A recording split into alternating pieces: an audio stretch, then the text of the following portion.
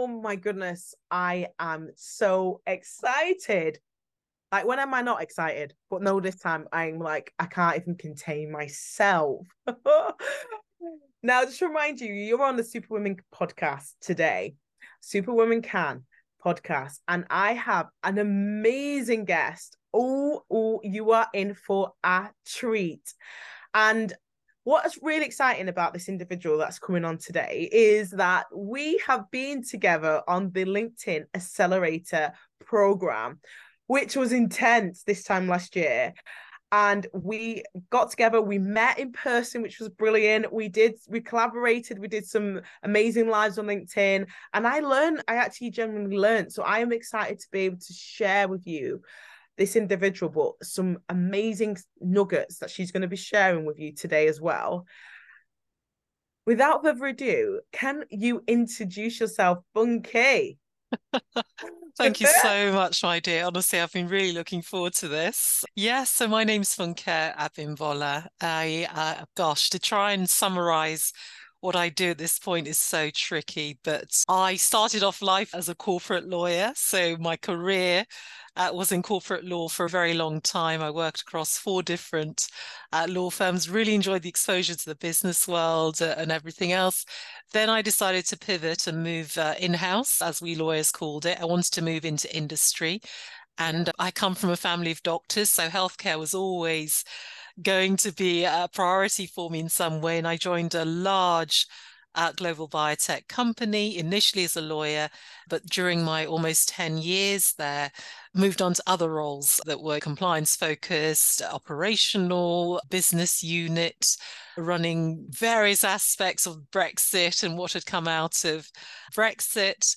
And my diversity and equity work until that point was always as a volunteer, Samantha. I'd done a lot of work off the side of my desk around the legal profession, specifically solicitors.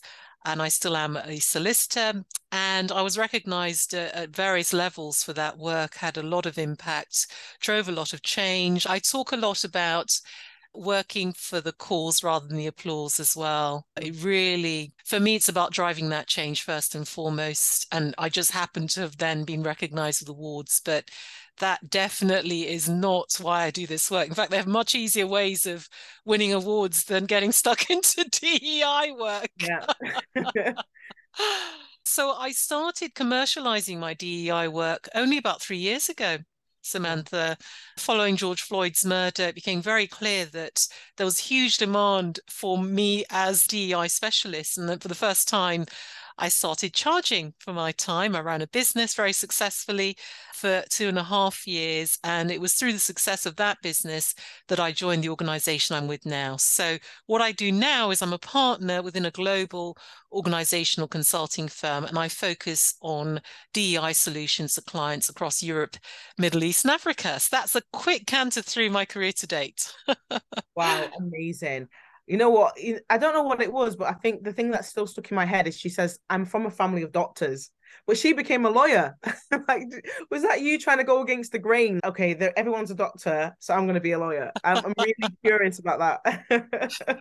It was a really big deal at the time. I'm of Nigerian heritage, and there'll be a lot of friends of mine who are not only Nigerian, but very similar backgrounds where parents have very, or they used to, it's less so now, but have very clear ideas about what their children should do. I'm the eldest as well, which comes with a whole load of responsibility in Nigerian setting. And both parents are doctors, younger siblings are doctors, aunts and uncles. In fact, my father, before he passed away, ran a very large private hospital, very well known private hospital in Lagos. And the plan was that we'd all do different specialities and all of that. I had a couple of major barriers to a career in medicine. I cannot stand the sight of blood. I honestly just can't, even my own blood, right? So if I cut myself, I literally start feeling faint. I've got severe needle phobia. It's really bad. I really am fearful of injections, and the thought of injecting someone else, again, even talking about it makes me feel quite sick. And I don't like seeing people in pain. So I wouldn't have been able to stay calm and measured and the things that, so those are three pretty major Wow. barriers. Yeah. a career in medicine. It was a big deal when I told my dad I didn't want to become a doctor. He was paying my fees, and I was very worried that he might stop paying my school fees and send me back to Nigeria because I was being educated in the UK at that stage at huge expense and sacrifice.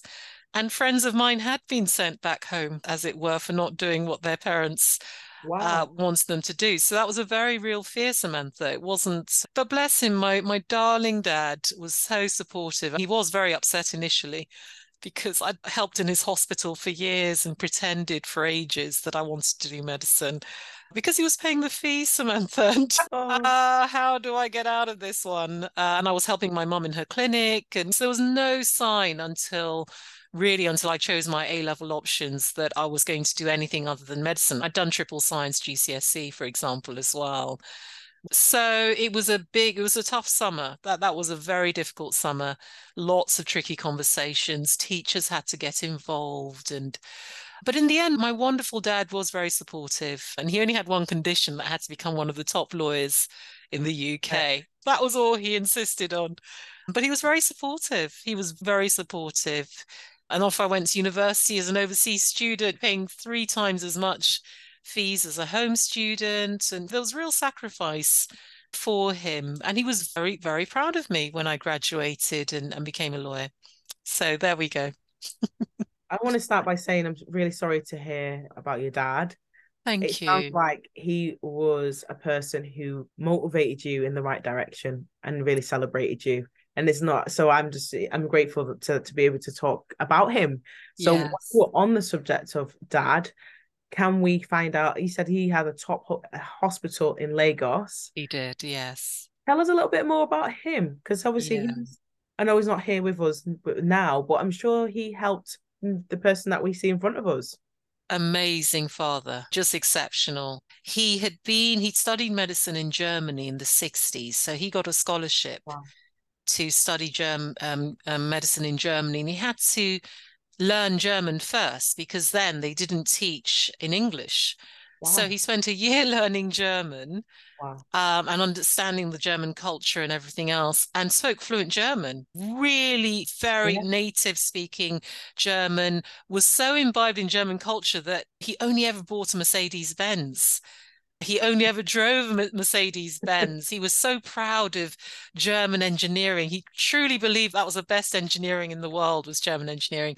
And he met a lot. He had very good friends from Germany because he spent a long time living there. It was at Cologne University, which is a very world globally renowned, very old university. I think it's the equivalent of Cambridge in Germany. So he did very well academically. And rather than staying in Germany when he graduated, he returned back to Nigeria, to a post-Civil War Nigeria, to play his part in rebuilding and adding value. And boy, did he. He started a clinic, met my mum, they got married, started having us. But all that time he was building up his practice, and it ended up being this large private hospital. And I still hear from his patients. I heard from a former nurse just this week who used to work with my dad. Because when he died, I started a medical scholarship scheme to remember him by, and that's now in its 8th year. And Wow. we've now awarded almost 60 UK medical students from minority ethnic backgrounds, most of whom are now doctors because over time they qualify. And so the word gets out every year that we're doing this, and it's now across all the medical schools in the Wow. UK, and it's become a massive thing. So I always hear from former patients, people that my father helped. And I heard from somebody just this week, a former nurse, who was very upset that she didn't know he died in 2012. She now lives in America, and she was just singing his praises, the difference he'd made and he was very progressive, my father. Nigerian society is still very patriarchal even now. But my dad I would say, very progressive, had a female leadership team. He really believed that women were the best leaders and was often challenged by people. Why do you see? But it was always female leaders. I remember matron, everyone. And there were these amazingly strong women who helped him to run his hospital. I don't actually remember a single male leader being appointed on that leadership team. he was very good at making sure that we all, so what often happens in Nigerian families is that the boys' education is prioritized in terms of private education. So it's not unusual to have the younger, if the son is like the third child, for example, their education is prioritized. So they'll be the one who go to private school. And I know families where that's the case, where the girls are then sent to maybe a state school or less prestigious. Dad never did that. He treated all of us exactly the same. So me as the eldest being a girl, there was no question that I would then be the first to go through being privately educated, and then my younger siblings followed suit. And his advice, and there's just so much I could say about my father that has been a very strong foundation for I am today. And I'm very grateful to have my mum still around. Of course, I do have both parents, but my father was just a force of nature. He really was exceptional. Wow, I'm so pleased that you shared this story about your father, because I can now see why we have you in front of us, why you are such a force to be reckoned with in the field of diversity and inclusion. He was the catalyst, wasn't he, for what he's doing? And I am so impressed with this medical scholarship. What is the medical scholarship called? Just so those who are listening, if anyone is interested in it, can you share that? I know you Of will. course, We'll share the links to everything afterwards, but absolutely. it'd be good to know Yeah. what the name of that is. So it's called the Akindolia Medical Scholarship. So Akindolia is my maiden name. Yeah. And it's specifically for UK-based medical students from a minority ethnic background. Wow. And they typically only 5%, up to 5% of any medical Yeah. school will have that criteria. So very small cohorts. And they face all sorts of challenges, being a visible minority. We hear really heartbreaking stories. And because my father benefited from a scholarship, if he hadn't gotten the British Council scholarship, he wouldn't have been educated in Germany, and he would then, all the consequences that he had from that, he just wouldn't have had the privilege then to set up the medical practice he did in Lagos and everything else. So we wanted to replicate, it was my idea, I came up with the idea. I wanted to replicate the next generation of medical leaders in my father's image, but to be really broad within minority ethnic. We've got a doctor he was a medical student when he won the scholarship, but from a Sikh background. He presents as a Sikh man. We've got another who wears a hijab. We've got a Japanese, Korean, lots Wow. of West African, because that tends to be quite a dominant demographic in medical schools. Lots of Nigerian, because we get very high volumes of Nigerian applicants. We've got Caribbean as well, lots of South Asian, different Bangladeshi, Indian, etc. So it's very broad within minority ethnic, very broad around religious beliefs. I think we've pretty much covered all our That's possible religious beliefs as well. And we're very proud of that. And I say we because my younger siblings do support it as well. And we save up throughout the year to fund it. So there's no charity. We haven't got the time to run a charity or anything like that. We simply do not have that time. So it's a scheme. It's not a charity. It's a scheme that's privately funded by the three of us. We save throughout the year, and then we decide how many scholarships we can award every year. And so far, it's been almost 60. I am so like I am so impressed. I'm so impressed. And from someone who's coming from a disadvantaged background and knowing the battle, visibly diverse black, I know that what you're doing is absolutely incredible. You are changing lives, like literally changing lives. And anyone who's listening into this will know this is incredible. The fact that you're not funded is blowing my mind. Like, it is blowing my mind. And we'll just have to come offline and talk about this separately. But we need to do more. What can we do? So I think we need to find out how we can do more for that. But I want to bring this back over to you as well to find out more about what's underneath you.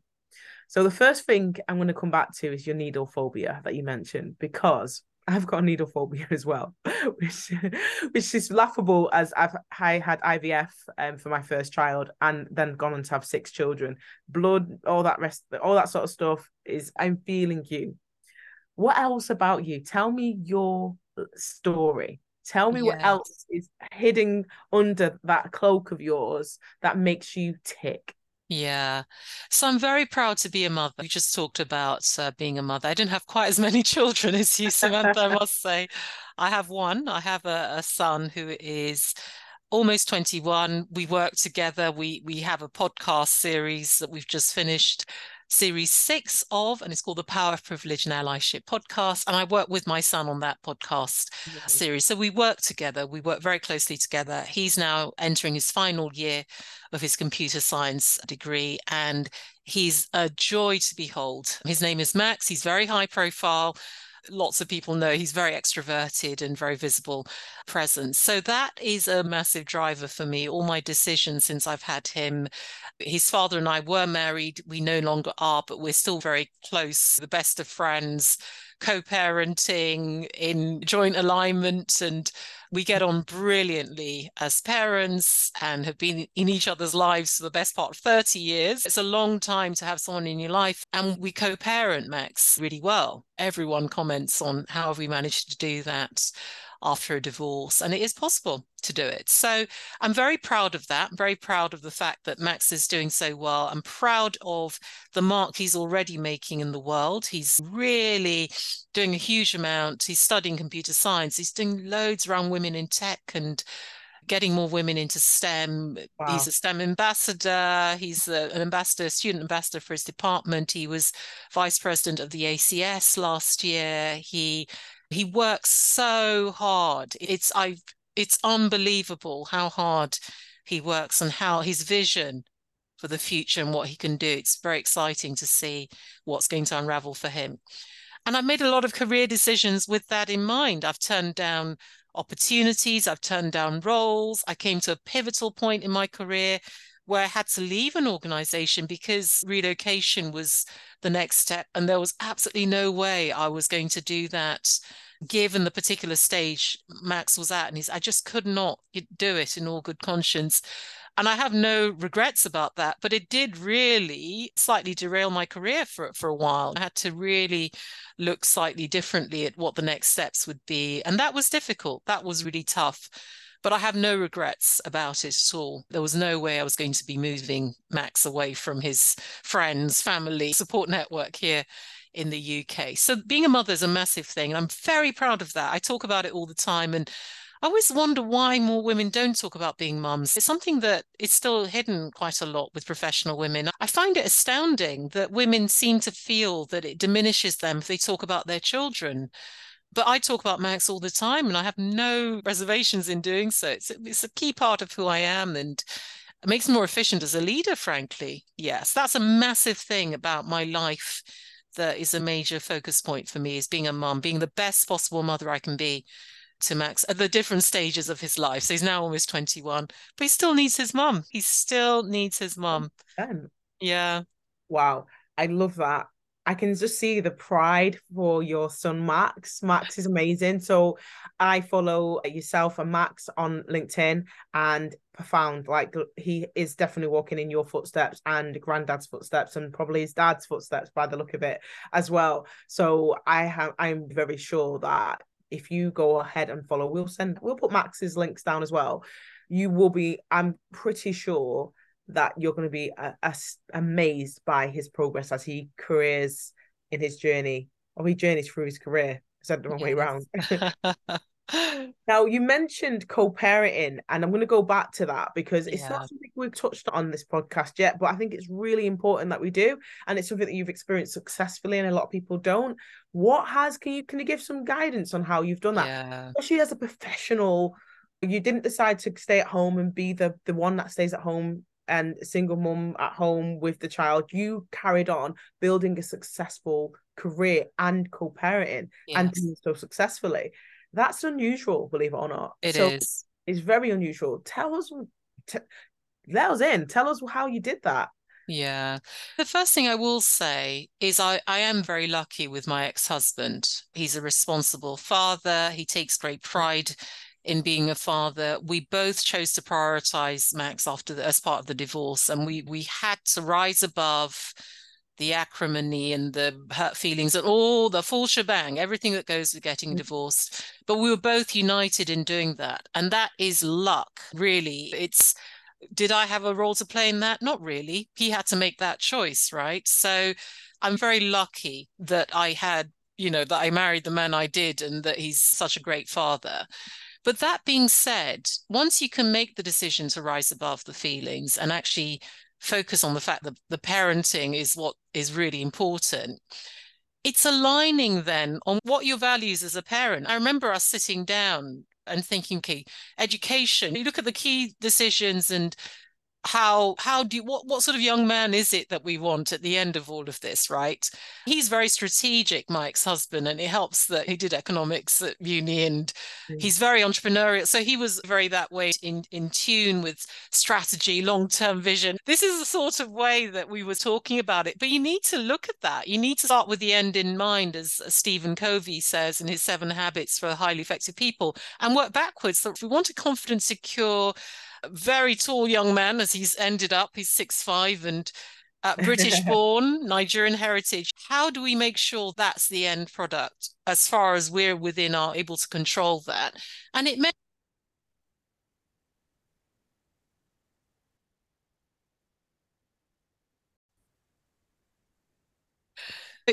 we really had to reinforce his strong sense of identity. What did it mean for him, Max, to have been born in Southeast London, Nigerian heritage, British born? He now has dual citizenship. We were both Nigerian born and then later acquired slightly different foundations there. It was a real priority, for example, that Max went to Nigeria as soon as we were able to take him. And he's been to Nigeria several times, visited. He's got a very strong understanding of all aspects of Nigerian life, the good, the bad, that he's very strong and firm and firmly rooted in his Nigerian heritage, very proud to be Nigerian. Very important for a young Black man to have that. And we very recently returned from yet another trip to Nigeria. And he will almost certainly end up working in Nigeria at some stage. And I'm delighted that's the case. He's very proud of his Nigerian roots and also very proud of his British aspects as well. We came together as parents and decided this is what we want to end up with. And it's not going to help. If we want a confident young man at the end of all of this, us slagging each other off and however justified we feel it might be, and neither of us are without our flaws, that's actually not going to help with this young man, right? We made that decision very early on. It was very difficult. And of course, your emotions are running high. But we were looking at the end game. We're looking at the forward. And thank goodness we did that early on, contained it. And we stayed good friends. My ex-husband, he fairly recently remarried, but he is so supportive still of my goals, my aspirations, my career. I get on very well with his wife. You have to invest that time if you really want to make sure that your children come out of a divorce or a marriage or whatever relationship breaking down. You do need to commit and dedicate and invest. And it breaks my heart when I see far too many couples who don't do that, because they're really just shortchanging themselves and causing problems later down the line. Wow.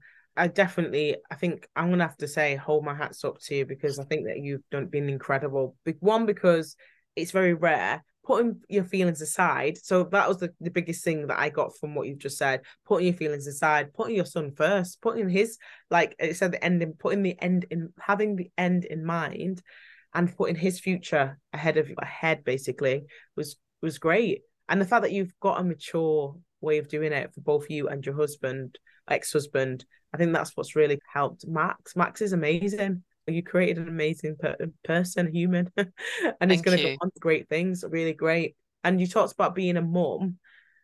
And is there any, as you careered and you did your journey, you mentioned something that you had to make a decision in terms of you're not going to pick up and leave, and it derailed your career. What was that like? And it was a very difficult transition for about a year or so after making that decision. It was really tough because once you come off a track, whatever that career track looks like, it's then questioned in all sorts of ways, right? If you're then being considered for other opportunities and your reason for your why may not resonate. It may not land well with different organizations, however justified you might feel about that being the reason. So it was very difficult. I found myself feeling quite lost for a period of time, I can't lie, having to lean very heavily on support networks, friends, family. Max himself, I have very good friends, like my tribe, I call them, who've known Yeah. me for a very long time and are on my side and give me good faith criticism and all the critical friend, all the things that you'd want from a group of people. I leaned very heavily on them during that period because it was quite literally difficult to see the wood for the trees. Once then the clear next step has been cut off or you've chosen not to go down that route, it then becomes very hard actually to try and realign and really delve deep. And I had a lot of coaching. I had a really good coach who helped me through that process. It was hard, but you look back over the span of a lifetime, you realize that that was only 12 months out of, and I was looking at the longer term game rather around that. But it was hard. It was very difficult, very tough. And that's one thing I would say to anyone listening is that journeys to whatever you define as success, they're ups and downs. The overall trajectory might be upwards for me, but there have been some real lows during that period. There have been times when I've really questioned what on earth am I doing? Which way, what is the best way forward? You're often hearing conflicting advice from people, and it can be, your head can be spinning, quite frankly. And that's very much a part, and it's an ongoing part. There are things that I'm thinking about now where I'm thinking, gosh, where do I realign, refocus, and so on? It's an ongoing thing. So just knowing that's a part of the journey and that everyone who has achieved any level of success has gone through that. If they're telling you otherwise, they are lying to you. They are lying. And I wish more leaders were authentic and open about that. Yeah, absolutely. You mentioned something which was interesting. You said a lot of women don't talk about being a mum and don't bring that to the kind of table in their professional lives. And you mentioned here about the struggles that you've gone through making decisions as a professional mother. And then it made me question, is that the reason that perhaps women are more reserved about it? Because they're constantly having a little internal battle on which one are they prioritizing? Which one am I going to feel guilty about today? Is it going to be the work guilty? Is it going to be mum guilt? Which one am I picking? I'm interested to unpick that with you. Yeah, We call it a hypothesis. definitely. It's so interesting because I had a conversation with a colleague earlier today in the context of a piece of work we're doing with a client. And women, female leaders within this client organization, they're having all sorts of challenges. And one of them is how do they identify what is a female leader? Like, what does that even mean? What does that look like? The organization in question is very male dominated with all the behaviors and historical behaviors that go with that. And they're trying to change that. To be fair to the client organization, they do want to change that.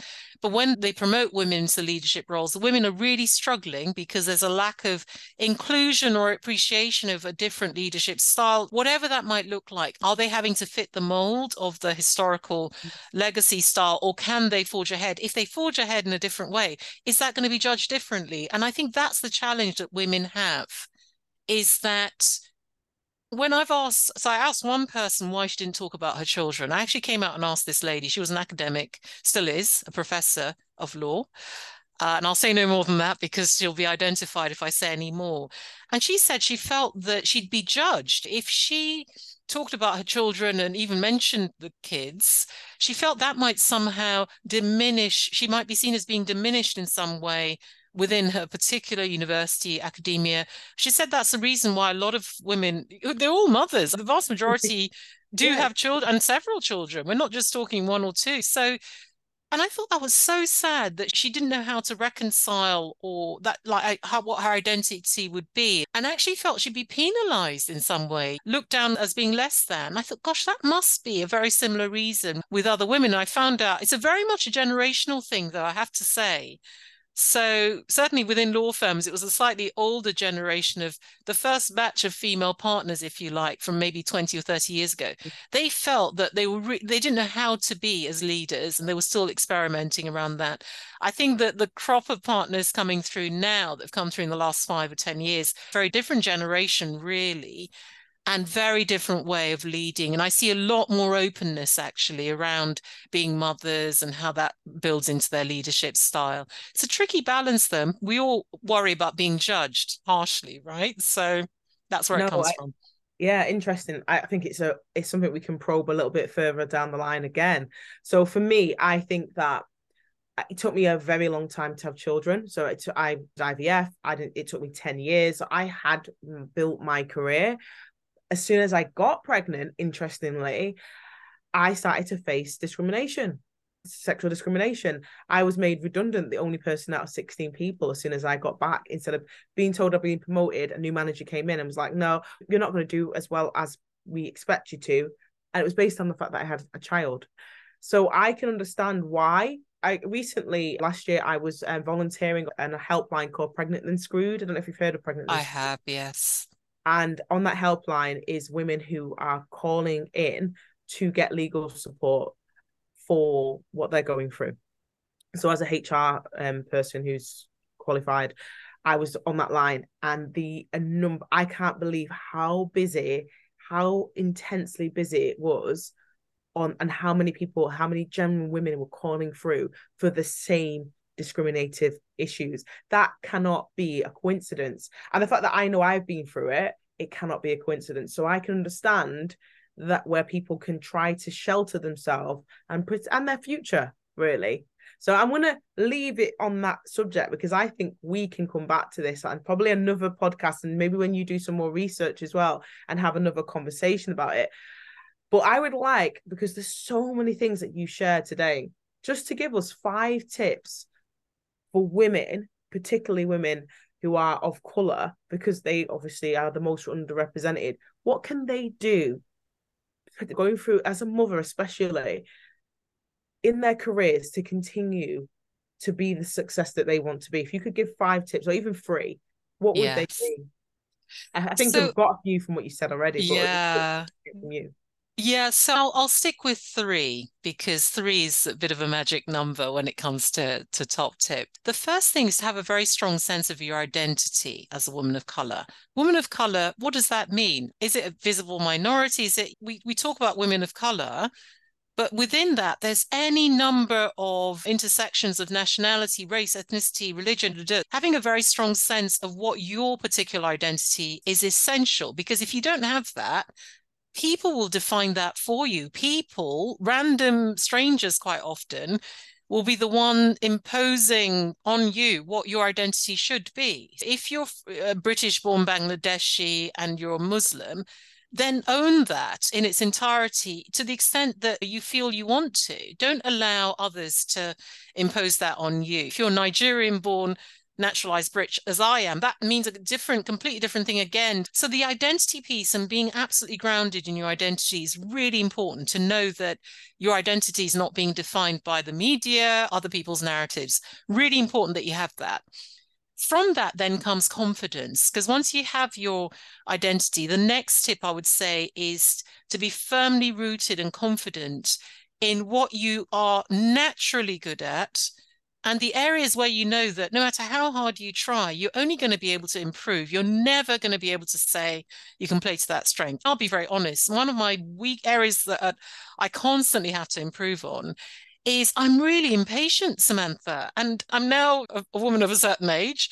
I'm having to accept that. I mean, that I'm never going to become one of these very patient people who, but I've had to learn to be a bit more patient and to remind myself that the reason why I might get very irritated in certain situations is because I am really impatient. I've turned that around into a strength by propelling a sense of urgency with Yeah. whatever needs doing, right? But it's taken me years to work that out. Knowing what your strengths are, I'm naturally extroverted. I'm great with people. I'm warm and engaging. I've leveraged those aspects of myself into an empathetic leadership style. And every time I feel my patience, literally all the signs are there that I'm feeling impatient about the situation, whatever, I think, how can I build a sense of urgency around this rather than it coming across as me being impatient, etc. So the confidence in knowing who you are, what you're good at, and what you need to improve on, that's the second thing that's really important. The third thing I would say then flows from that is, where's your focus going to be? Because we only have a limited amount of time available. Time's our most precious resource. And I have constant demands on my time, and I'm really disciplined about how much time I devote. So in any given week, my top priority in terms of time is my day job. Of course it is, because that's what I'm being employed on a full-time basis. I'm a partner.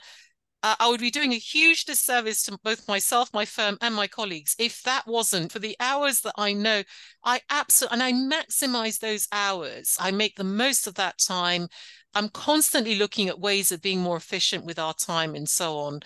That is a top priority. But then I then think, okay, in the evenings when I'm doing the medical scholarships, at the moment, applications have closed for this year and we're judging and getting references in, and there's a process we're going through.